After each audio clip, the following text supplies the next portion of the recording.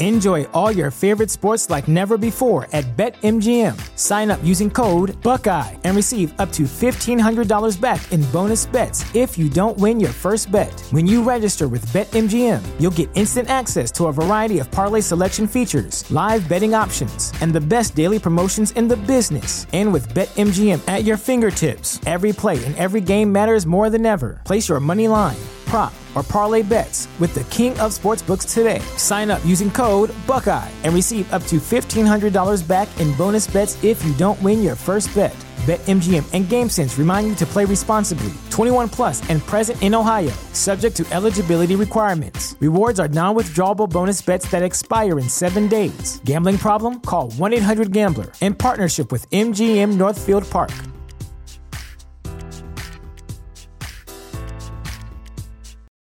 For the ones who work hard to ensure their crew can always go the extra mile, and the ones who get in early so everyone can go home on time, there's Grainger, offering professional-grade supplies backed by product experts so you can quickly and easily find what you need.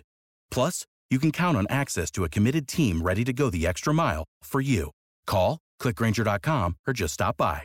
Grainger, for the ones who get it done. TheChairShot.com. Always use your head.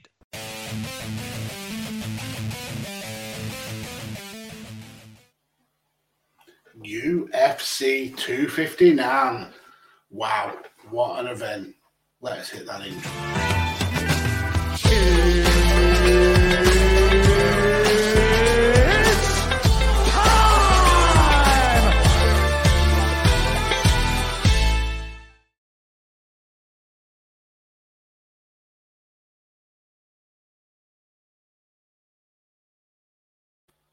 So, Jesus Christ, after last week's Turd in the Punch Bowl event where every fight on the card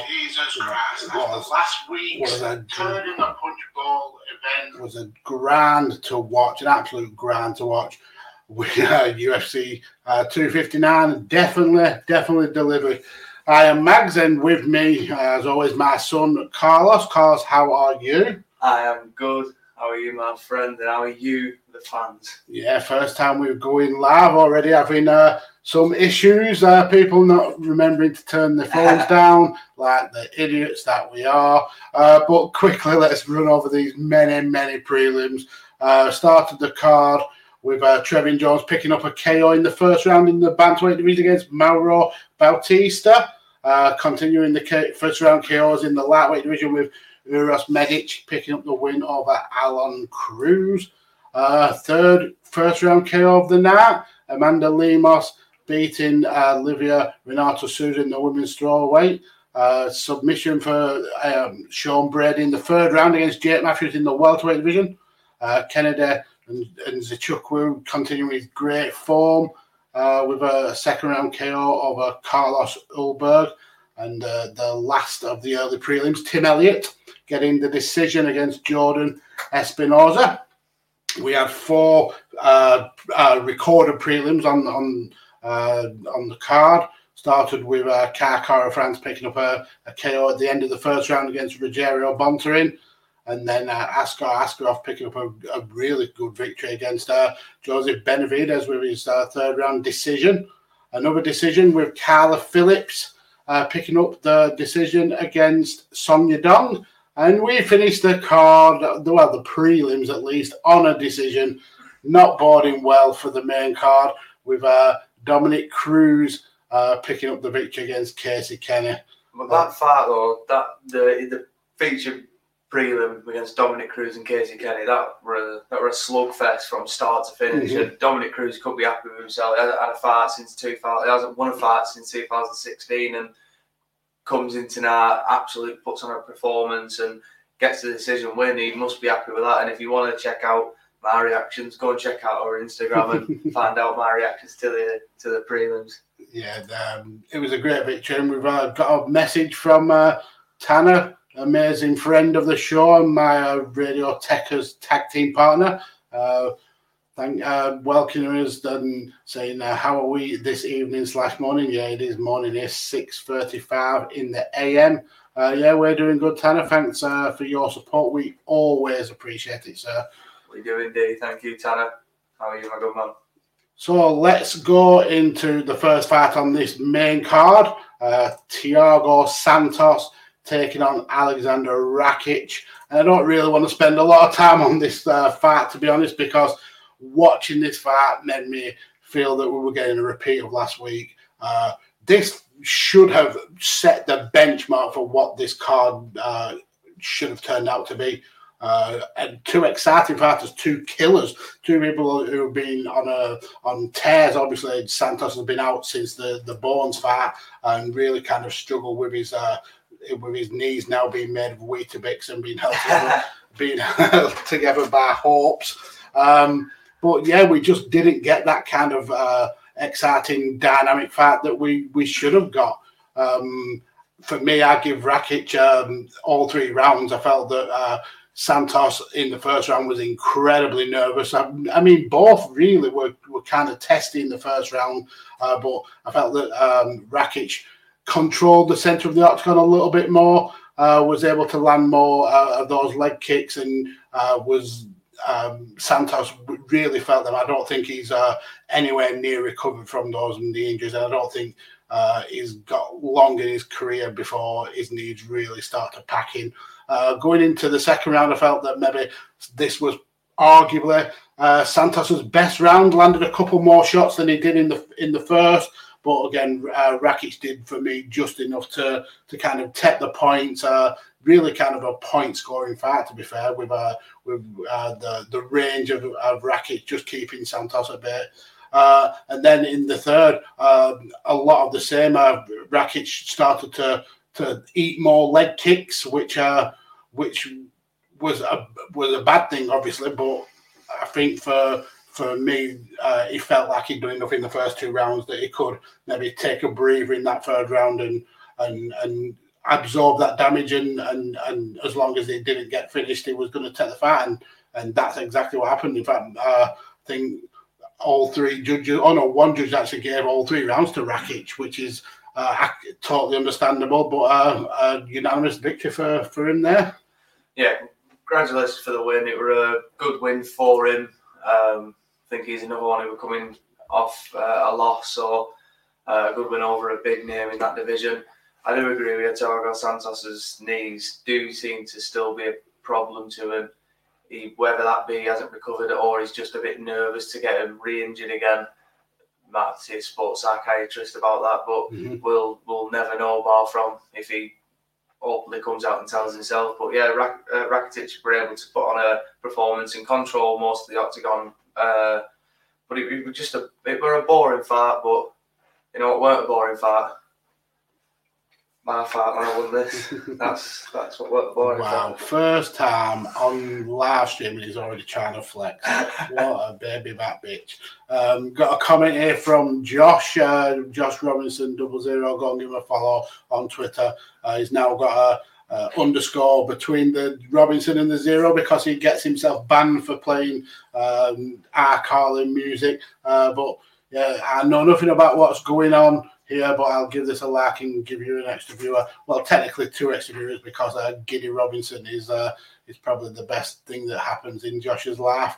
But let's go to the second fight, lightweight fight. Islam Makhachev, kind of the person taking over from the mantle of Khabib from those Dagestani wrestling warriors, and he was taking on Drew Dober, someone who's doesn't always get the due that they deserve. I think on the feet is one of the better fighters in that division, maybe even in the company. But he got embarrassed today on the ground. Makhachev was very, very controlling. First round, I thought Dober did quite well. He used his pace and his quickness, but once Makhachev wants to take you down, you have no option. And he's within a minute of the fight, he had the trip, he had Dober on the floor. He was just controlling, switching positions. Dober really kind of needs to if he wants to push for top 10, he needs to up that ground game very, very quickly, because Makhachev, was he ranked 14th? He's really kind of struggled to get anybody to take him on. Is like people are actively avoiding this guy as a fighter. Gets to the end of the first round, almost gets an arm bar. Starting the second, and Dober knew he had a fight on his hands and had to come out and kind of take the impetus in the fight to really go for broke. Gets took down again straight away almost, and we spend another 4 or so minutes on the floor with Makhachev just smothering Dober, able to just control him at will. This was the kind of fight where if Makhachev wanted to, he could have just pulled Dozer's pants down and spanked his ass. He just had him every which way he wanted. Again, we are going to the third round within 30 seconds. Guess what happened? We got an inside trip and Dober's on the floor, but this time he gets trapped in an arm triangle and very quickly knows the game is up. I mean, the guy was it was on for a unanimous loss anyway, so there was no point kind of taking that extra damage. You know when you beat, learn a lesson from it, and Makhachev pressing for a top 5. I mean, he desperately should be getting a top 5 fighter now, Carlos. I definitely do think you're right about that. He's after the performance he put on Drew Dober, going into that first round when he had that armbar. You've got to look at the armbar, and especially when your opponent's elbow is in like the crotch area in a way, you sometimes ain't got it unless you've got that pressure and that torque to actually do damage and snap their arm. It takes a lot of pressure to pull that off and do it. We saw it only a couple of times. People remember it with Frank Mir and Tim Sylvia, but other than that, it's not really a common thing you see every day with someone doing that. So when the elbow is in that place, it's generally a loss. You might as well let it go because you're not going to get it off. But Chimaev could have reversed it into a bit of a leg lock, but he didn't. He didn't decide to fully commit to it. Ended up standing it back on the feet. But coming from the background he's from, obviously from an Eagles fighter, one of Khabib's father's first students, now transitioning over to AKA, still with Khabib, is, I'm guessing, I'm going to say his head coach now, with him being semi-retired. He was in the corner as well, wasn't he? Yeah, he was giving more instruction. He was giving more instruction than like a supportive fighter in a way. He was acting as the head coach in a way, even though they had a head coach, which is not a bad thing. We could be looking at the next big Dagestani champion, which again is a high possibility for Makhachev. He's getting up there, and he's getting up there fast, especially after the victory and the performance he put on. How can you deny him? If I say top 5, I feel like we just, every time we say that the UFC push a fighter too much, fair enough, he's got 7 fights in a row. But when you look at it like that, he's still learning in a way. I think Max Holloway got, 11 fights in a row, 9 fights in a row before he got his title shot. Let him get experience first. So I'm not saying don't give him someone out in the top 10. Definitely, I think he does deserve it after the performance. But like I said, if I say top 5, I feel like we're going to be pushing him quicker than what he should be. Even though it's a possibility that he could get to that position faster than most fighters, it's always better to learn rather than jump ahead. Better to walk before you can run. Yeah, I mean, I would not be unhappy with maybe like Paul Felder against Makhachev or Dan Hooker against Makhachev. I wouldn't mind any of them fights. I think that's a brilliant pick for him. He's in that division.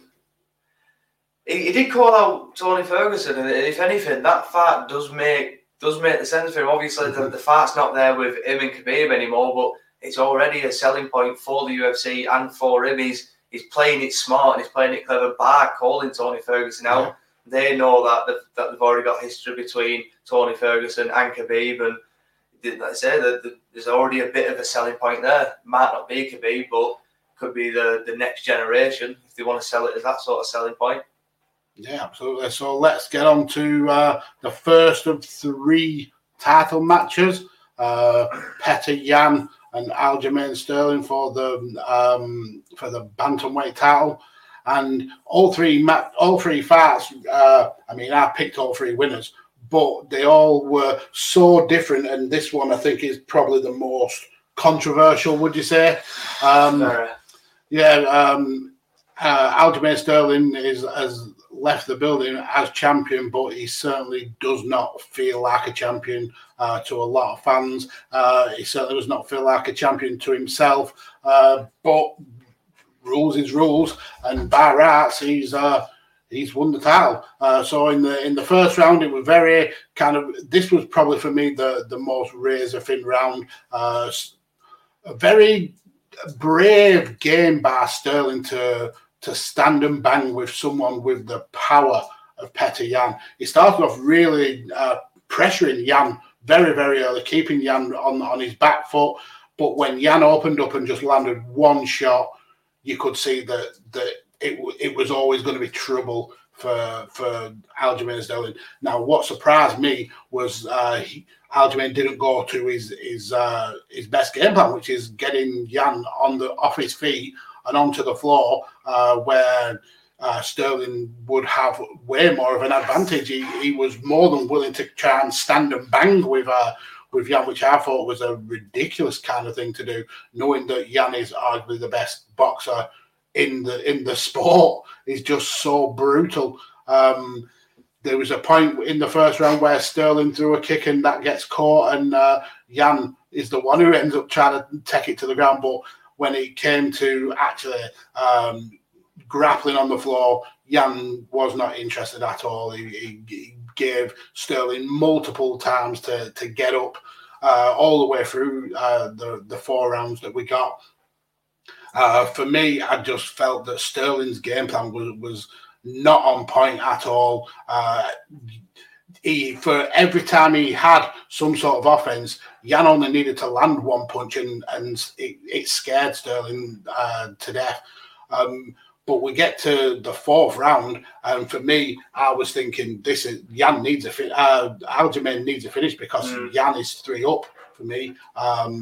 He's absolutely just getting demolished. I mean, you could argue that maybe the first round was razor thin, but certainly for me, the 2nd and 3rd round, Yan was opening up when he had the opportunities on Sterling. And then the 4th round, it felt like that Yan was going for the finish, going for the kill. Gets Sterling onto one knee, and then whilst the referee said, "Do not throw the knee, he's a downed opponent," Yan lands a knee, and it almost looks like, for wrestling fans out there, a Kamigoye or a B trigger, and you just see Aljamain's neck just snap back, just laid absolutely out. He was away with the fairies. He just could not. He could not basically get to his feet. He could not. He couldn't stand up. He couldn't. It just didn't make sense. He felt like he wanted to carry on fighting, but if he was allowed to fight, Yan would have only needed to land one punch, and you're talking hospital treatment. The ref and the doctors were struggled to come to some sort of decision. I felt that they took way too long to make that decision, but when Mark Smith confirmed to the doctor that it was an illegal knee and it was intentional, we had no other decision than to disqualify Petr Yan and award the title to Aljamain Sterling. It's upset a lot of people on Twitter. It's upset a lot of MMA fans. It's upset Petr Yan and Aljamain Sterling, because both guys didn't really want the fight to end like this, but #and new. Definitely, and it's definitely over 1 minute on YouTube, so I'm allowed to swear, and I've been gagging. Aljamain Sterling looked pissed. I don't know what he was doing. His takedowns, in a way, he's fair enough. I could always look at the style as a bit sloppy, but if you're going in there against Petr Yan, his boxing is unreal, and he just looked pissed. And not to take anything away from him, he tried his best. He pushed the pace in that 1st, 2nd, and 3rd round, and he just gassed himself out. He had nothing left, and to be honest with you, the best thing could happen is this disqualification, because he was losing that fight, and I don't think after that third round he could have even pulled it back, because he couldn't take Petr Yan down. He couldn't hit him cleanly to where he was hurting him, and even when he was hitting him, he was hitting him with like 4 or 5 shots. Yan was just covering up, blocking and countering and firing offense whenever he could. And for me, the most frustrating thing is when he was landing those combinations, and then Petr was coming back at him. Sterling was spinning and was giving his back up all the time and allowing Petr to just like control Aljamain. I've never seen Aljamain fight like that in the last 5 years. Well, that's it. But the way he was spinning like that, I could, in a way, a little bit see it as like it's trying to entice him in. Like, yeah, he was having the risk of taking them like hooks coming like from the back. But then, in a way, if Yan tried to like grab him, I'm guessing Sterling would just try and roll for the knee, which obviously he wants to take it to the ground. He wanted to entice him on the ground from the start. And Petr, like you say, he just didn't want none of it. And to be fair to him, why wouldn't you? The guy from Renton Gracie Brazilian Jiu-Jitsu school, all of that is a black belt under Matt Serra. So you're not gonna fuck with him on the ground. It's as simple as that. And Petr Yan, he knew this. As much as he is the champion and he's well-rounded, Sterling is the better fighter when it comes to the ground game. He needed to keep that on the feet, and keep that on the feet he did. He absolutely put a beating on Aljamain, and like I said, the best thing that could have happened was this disqualification. And to be honest with you, I don't think a lot of people are going to say it because it's going to be like, oh, he hurt him and stuff like that. Fair enough. I'll give it probably Petr Yan. He don't speak English, does the guy, so I'm guessing he don't really understand it that much. Or even if the referee's saying it's a downed opponent, don't throw the knee, you don't speak or understand English, you're not going to fucking understand the referee, especially when you're fighting and you're in a championship fight of all that adrenaline rushing. I mean, I understand that, but it's not like it's his first time at the dance. This is a guy who's fought, 17 fights, MMA total, 8 fights in the UFC. He knows the rules. He saw that Aljamain's knee. I mean, it's not like it was just up against the cage and fighters dropping their hands on purpose to know. Aljamain was on one knee, like he was proposing to Petr, and then he just lands that brutal knee clean to the face, though. And yeah, I like Petr Yan. I think he's been a breath of fresh air in that division, but Jesus Christ, you can't do that. You can't do that. I weren't denying that for a second. Like, when he's through the knee, the referee's told him no, he's probably not been able to understand it. But like you say, it was blatant that how the knee was placed and how he was sort of looking over Aljamain. He would have been able to see the knee being down, and not only that, it was pushing Aljamain down. And a lot of fighters, when you're doing like push and pull resistance training and all that sort of stuff, you'd sort of know if you feel how much. He's not going to be that. Enjoy all your favorite sports like never before at BetMGM. Sign up using code Buckeye and receive up to $1,500 back in bonus bets if you don't win your first bet. When you register with BetMGM, you'll get instant access to a variety of parlay selection features, live betting options, and the best daily promotions in the business. And with BetMGM at your fingertips, every play and every game matters more than ever. Place your money line, prop, or parlay bets with the king of sportsbooks today. Sign up using code Buckeye and receive up to $1,500 back in bonus bets if you don't win your first bet. BetMGM and GameSense remind you to play responsibly. 21 plus and present in Ohio, subject to eligibility requirements. Rewards are non-withdrawable bonus bets that expire in 7 days. Gambling problem? Call 1-800-GAMBLER. In partnership with MGM Northfield Park.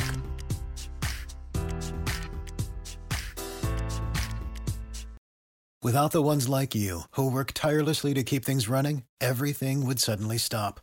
Hospitals, factories, schools, and power plants, they all depend on you. No matter the weather, emergency, or time of day, you're the ones who get it done. At Grainger, we're here for you with professional-grade industrial supplies. Count on real-time product availability and fast delivery. Call, clickgrainger.com, or just stop by. Grainger, for the ones who get it done. strong, is it? But when a knee's on the ground, you're trying to push down and pushing into the canvas, you'd feel that. So yeah, I don't know what the fuck you were thinking. I don't know why he's tried to throw that, but he's made a stupid mistake. One of the stupidest mistakes I've ever saw in a championship fight, and it's cost him the belt. They're definitely going to run it back. It's the first time that it's ever happened that a UFC title has changed hands on disqualification. That's it. They're definitely going to run it back. They have to run it back from what's happened. Petr Yan were beating Aljamain Sterling from start to finish up until he did the stupid knee, which I don't understand what he was thinking. He were winning the fight. He only had to either play it smart or get a finish. And to be honest with you, he didn't play it smart and he got a finish. So he don't know what the fuck you were thinking. But yeah, Sterling's the new champ. But you've got to look at it like this. Sterling, I give it off. Oh fucking hell! Replaying on that a bit, because if I was in his position, I'm not taking anything away from it. If I was in his position, I would get my arse whooped for 3 rounds straight, and I need a finish, and I was as gassed as him. I'd do the fuck he said. I'd do Ric Flair. I'd be like, fucking, oh fuck. I'd play it to the extent, but not his decision. The referee and the doctor stopped it, but we have got a new champion and well done him. But they do have to run it back. There's no doubt about it. Yeah, I agree. Just go through a couple of these comments from Tanner.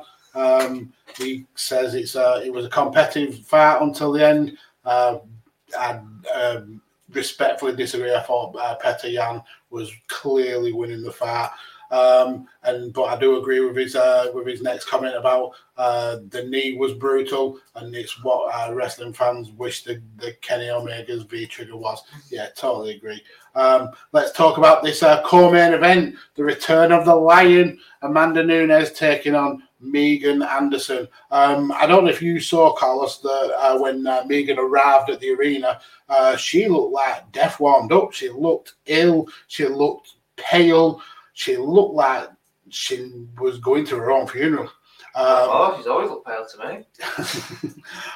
But, I mean, for someone who should have been arguably Amanda Nunes' biggest challenge in this division, a natural featherweight, 6 foot, really well toned, really muscled, got lots of power. Amanda Nunes made her look ordinary. Now that's because that's not a spat on Megan Anderson. She's still an elite level fighter. It's just that Amanda Nunes is head and shoulders above absolutely everyone, potentially even the men. I think she's in the argument for pound best fighter in the world today. This is a woman who hasn't fought in a year, who refused to fight because of COVID and because they've just had a little baby, her and Nina, who's an absolute cute little bundle of joy. But she took 2 minutes to destroy Megan Anderson. From the first shot she landed, that big overhand right, she absolutely stunned Anderson, was able to pick off the shots, followed him up with leg kicks. Anderson, being the bigger opponent, did the sensible thing and went to shoot, and Nunes just powered her off and just threw her onto the floor. Went for the strikes, got the back. Anderson tried to protect the net, but Nunes is there's nowhere in that octagon where she is not dominant. On the feet, she's solid. On the ground, she's scary. She was able to just transition from going for the neck into the arm. Went for an inverted triangle, decided, no, I want the arm, got the arm, tucked it in the armpit, and Megan Anderson had to tap. A year away, 2 minutes later, and still. Yeah, this is my biggest upset of the night. Megan, I'm fucking backing you today. I wanted you to win. It's not that I don't like Amanda, it's just that I don't like the idea of this double champ status bullshit. If you're a champion, stick to your weight, defend your belt. If you want to go up, that's fine. If you're the champion, vacate one of the belts. Don't hold it up for the rest of the division. It just gets boring. And when you're a proper fan who not only likes to watch the sport, but UFC in general, you want to watch the divisions move on. There's new talent, and especially when me myself doing the interviews and interviewing new fighters, when you've got one champion, you've only got that one name. It's that boxing. You've only got these general big names, but yet you've got thousands of boxers out there. You don't know. It's the same in mixed martial arts, but they need help to get up there. And when you try and turn it into a sport like boxing, the money's not even there yet. So what's the point in trying to turn it into a sport like boxing? The champions don't even get as much as what boxing fighters get, let alone boxing champions. So fuck turn it into that. Stick to your weight divisions, defend your belt.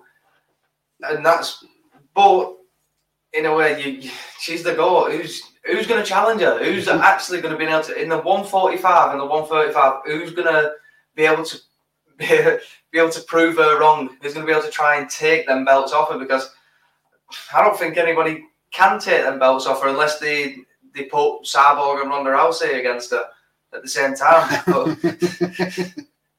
I don't know. Yeah, it's I mean, looking up the rankings for featherweight, and it's not a division, especially in the UFC.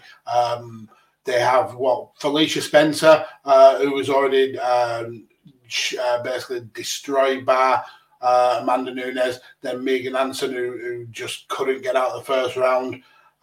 Outside of that, there's nobody. There's nobody in the UFC that is anywhere close to getting a title shot. I mean, Bellator have more people ranked in the division, but even those, the majority of Amanda Nunes is absolutely destroyed in the first place. I mean, this is a woman who's destroyed UFC fighters, Strikeforce fighters, Invicta fighters, WWE fighters, NXT fighters. She's beat everybody.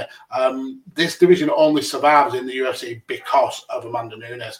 And to be fair, if I was her and I was a double champion and the only fighter in UFC to be able to defend both belts multiple times, I'd want to stick around and be the champion. She's creating a massive legacy that nobody's ever going to beat. Not only that, she's getting the money, but I do agree with Thomas' comment. Bring on Valentina. Yeah, absolutely. But Valentina's not going to go up weight. So that would mean Amanda Nunes dropping weight to become a triple champion. Yeah, that would never happen, I don't think. The reason she went up is because she cut weight already in a way to 135. Mm-hmm. And yeah, I don't think she'd be able to cut down to Valentina's weight. But yeah. I believe not. I mean, the only kind of fight on the horizon that I can see that has got any kind of potential is if they bring in Kayla Harrison from PFL. I think she's currently like 8-0, but I think she likes them competitions and them tournaments at PFL. The PFL, when they get £1 million for winning them $1 million for winning them tournaments at the end of it, how many she won now? Like 2 or 3, 2 of them, something like that. So yeah, I don't think she wants to come away from that promotion anytime soon, especially when fucking barefoot call.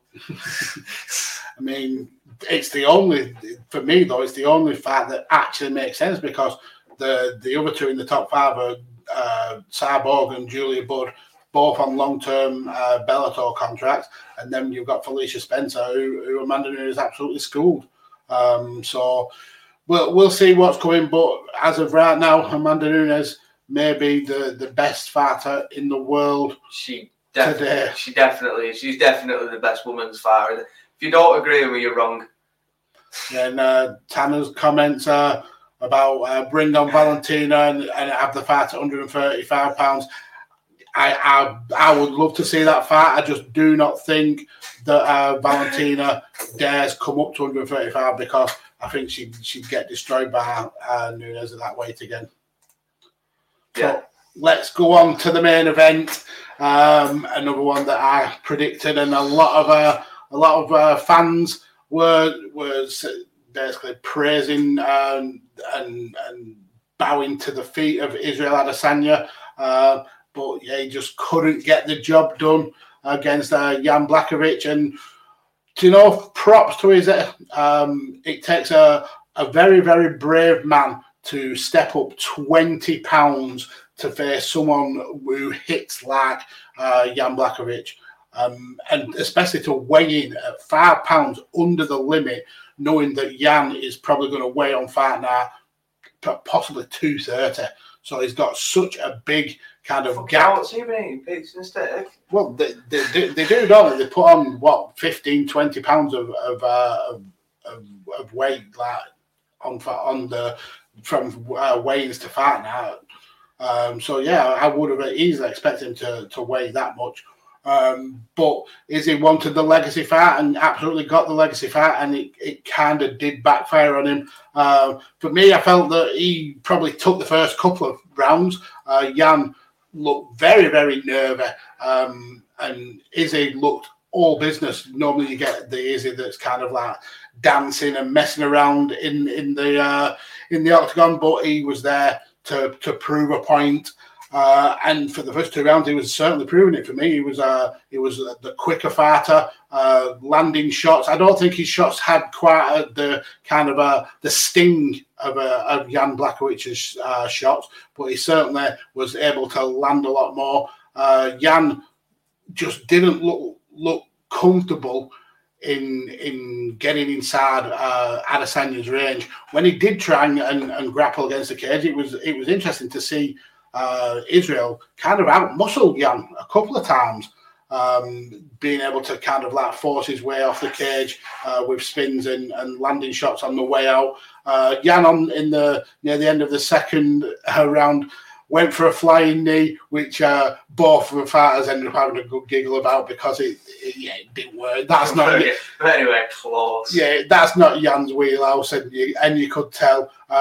Where Jan started to really like pick up for me was landing more leg kicks. It was when we get to the third to fourth to fifth round, you could see that Izzy was more planted with the legs because Jan had stung them legs, and he was able to land a few more shots in that third round, which I think is the pivotal round for me because that was the one that he eked out, the one that was the most razor thin, especially on the judges' scorecards for him to win. And then you would go to the fourth and the fifth, and he played a perfect game plan. He took some punishment, but was able to get the takedowns, which were massive point scorers for him, controlling Izzy on the ground for over half the round in the fourth, and again in the third. I think it was dead on 2.5 minutes in the third in the fifth when he got the takedown.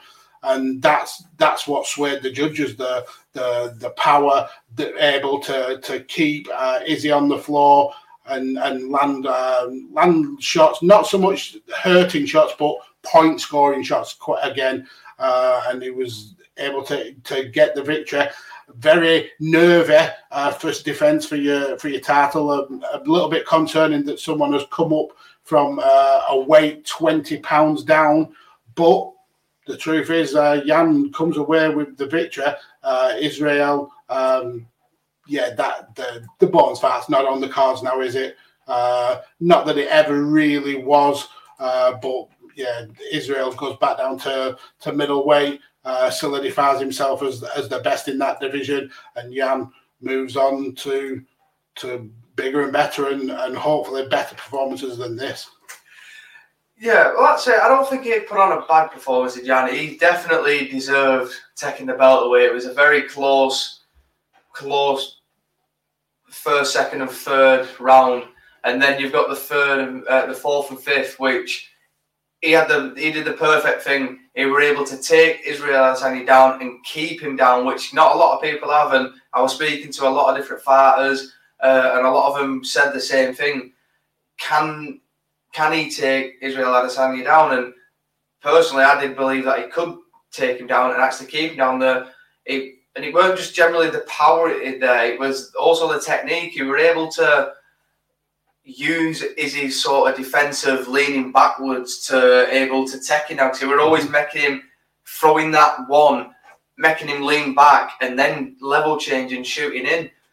But then obviously, like you say, when Izzy were up against the cage, I will give it to him. His wrestling takedown defense is up there, even though his jiu-jitsu's dog shit. Even though that's because he were in some positions where I don't know how he didn't know what to do, or because he were lying in half guard. Now I can understand it's a hard position when you're in, especially when someone's heavier than you to get out of. You've got to use technique in that position. He was trying to use brute force and roll into him, and it's like the guy already weighs like 15, 20 pounds more than you. That's not going to it's not going to happen. You're at 4th round. You fuck yourself. That's not going to happen. You're not going to be able to overpower him. You've got to use technique in that position, and he clearly didn't have the technique. Again, so his jiu-jitsu's dog shit. But in respect to him, he went up there, challenged Jan. I'm glad he sort of lost, because again, I don't like the fact that the double champ stuff. I'm getting bored of it. Jan put on a performance. I thought to myself, coming into the fight, the only way Izzy could win is the way he was doing it.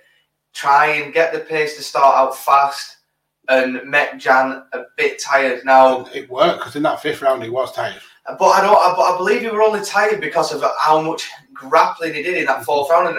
And fair enough, he was tired, and Israel did make him tired. But his fatigueness came out more when he started grappling himself and grappling Israel. And I think that's what made him more tired in the 5th round. And I think a lot of people will look at it like that. Israel made him tired in the later rounds. But if they were to look at it in detail, I think Jan made himself tired in that 4th round going into the 5th. But he were able to do turning up the gas kind of thing, like making sure he scored points on the judges' card. Well, that's it, him turning up the tempo, because, again, like I said, Israel Adesanya is a point fighter, he's a kickboxer, he's a stand-up fighter. He's a counter-puncher, but he's got power. A lot of people say that he hasn't got power. You don't generally always need power. He's one of the world-class strikers, the best striker in the UFC for me. And if you've got good technique and precision can knock people out alone. You don't always need power. He rocked Jan. He hurt Jan a couple of times in that fight. Jan hurt him also. But Jan were able to pull off them takedowns in the 4th and 5th and do exactly the same what Dominic Cruz did in the fight. When he knew it were a close fight, in that last round he took him down and he controlled the fight, and that's what got him that fight. And in this case, it's the exact same. Jan were able to take him down in the 4th and 5th, able to use that position and win the fight. And congratulations to him. Israel Adesanya goes back down. To be honest with you, I think he goes back down and he fights Darren Till and tries to get a bit of confidence back after that loss. The reason I think Till is because he's already mentioned his name. Now, you don't mention someone's name who's not supposedly up there for a title shot if you don't know truly that you're going to fight him anyway. So I do believe he's going to end up fighting him. And Jan's going to fight either other one in light heavyweight. Rakic. No. That other guy. Glover. That one. Yeah, definitely should be Glover. Definitely should be lost for a second. But I think Adesanya's future is definitely in the light heavyweight division. I think he needs to take a little bit of time to put on some body mass to meet that limit, to be cutting to get to 205 rather than to be, like you said, eating pizza and showing up to the weigh-ins, holding a 12-inch while still weighing less than 200 pounds. But I think he's near enough clearing out the middleweight division. He's left a legacy that few can live up to, and I think going up to light heavyweight and perhaps dominating that. I mean, he's gone up against the champion of that division and looked like he belongs. It's as simple as that. He were going toe to toe with Jan, and that's what really good things. A lot of people were saying if he goes toe to toe, he's going to get knocked out. Jan hit him with a couple of good shots, and he didn't get knocked out, and that surprised me because I thought at least Jan would have hurt him more times than he did, and he didn't. And Jan was actually reacting to every single feint that Israel Adesanya was throwing. Every single feint was getting a reaction out of Jan, and that's the good thing about Israel. He's technical, and the way he strikes and the way he moves is sort of off-putting to fighting because you're confused. It's one of them fights where you're looking at him rather than fighting him. Yeah. And that's the mistake a lot of the fighters make. They look at him and they give him room to fight. Jan started having more success when he put him up against the cage and he put him on his back. You cannot leave Adesanya room to work. You give him room to work, he's going to win the fight 9 times out of 10. Yeah, absolutely. So after that, we get a little bit of a calm down with UFC Fight Night, Leon Edwards taking on last-minute replacement Bilal Muhammad. There's a few interesting fights on this card. Angela Hill finally gets to break the strawweight division fights record with the match against Ashley Yoder, which has been put off time and again. Dan Ige faces Gavin Tucker. Ben Rothwell is back, taking on Philip Lins. Co-main event of Misha Serkinov taking on Ryan Spann. So that'll be an interesting kind of palate cleanser card before we get into the run-up to UFC 260, which is going to be an absolute banger with that heavyweight title match and then the featherweight co-main event of Volkanovski taking on Ortega. So, definitely watch and listen along for that. But firstly, we appreciate everybody who came into the chat to our debut live stream. I'll be doing this all the time now, going on with 5 rounds. We really appreciate the support from Anthony, our head honcho at Smart to Death, and Shooting the Sports Issue, who really kind of walked me through doing this setup. I really do appreciate that. So definitely go and follow on all social medias, Shooting the Sports Ish. Go and follow on Visionaries Global Media and also on the Chair Shot. I am Mags. Follow me on Twitter at DJ Kirby. Follow Carlos here at Kirby_Carlos. Follow 5 Rounds Pod on all the social medias out there. Thank you all for watching and listening. And that is the end. Adios, amigos.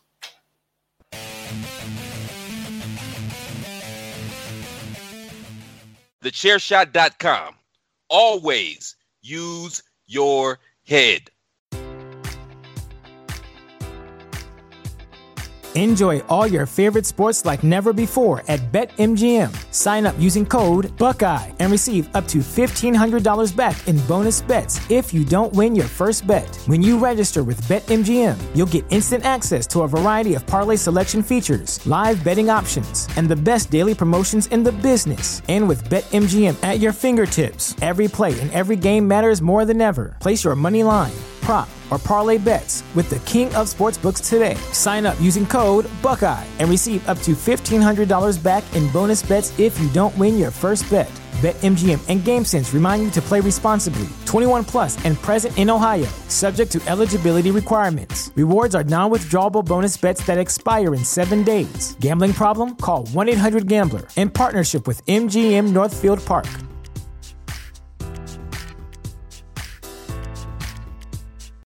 Without the ones like you, who work tirelessly to keep things running, everything would suddenly stop. Hospitals, factories, schools, and power plants, they all depend on you. No matter the weather, emergency, or time of day, you're the ones who get it done. At Grainger, we're here for you with professional-grade industrial supplies. Count on real-time product availability and fast delivery. Call, click Grainger.com, or just stop by. Grainger, for the ones who get it done.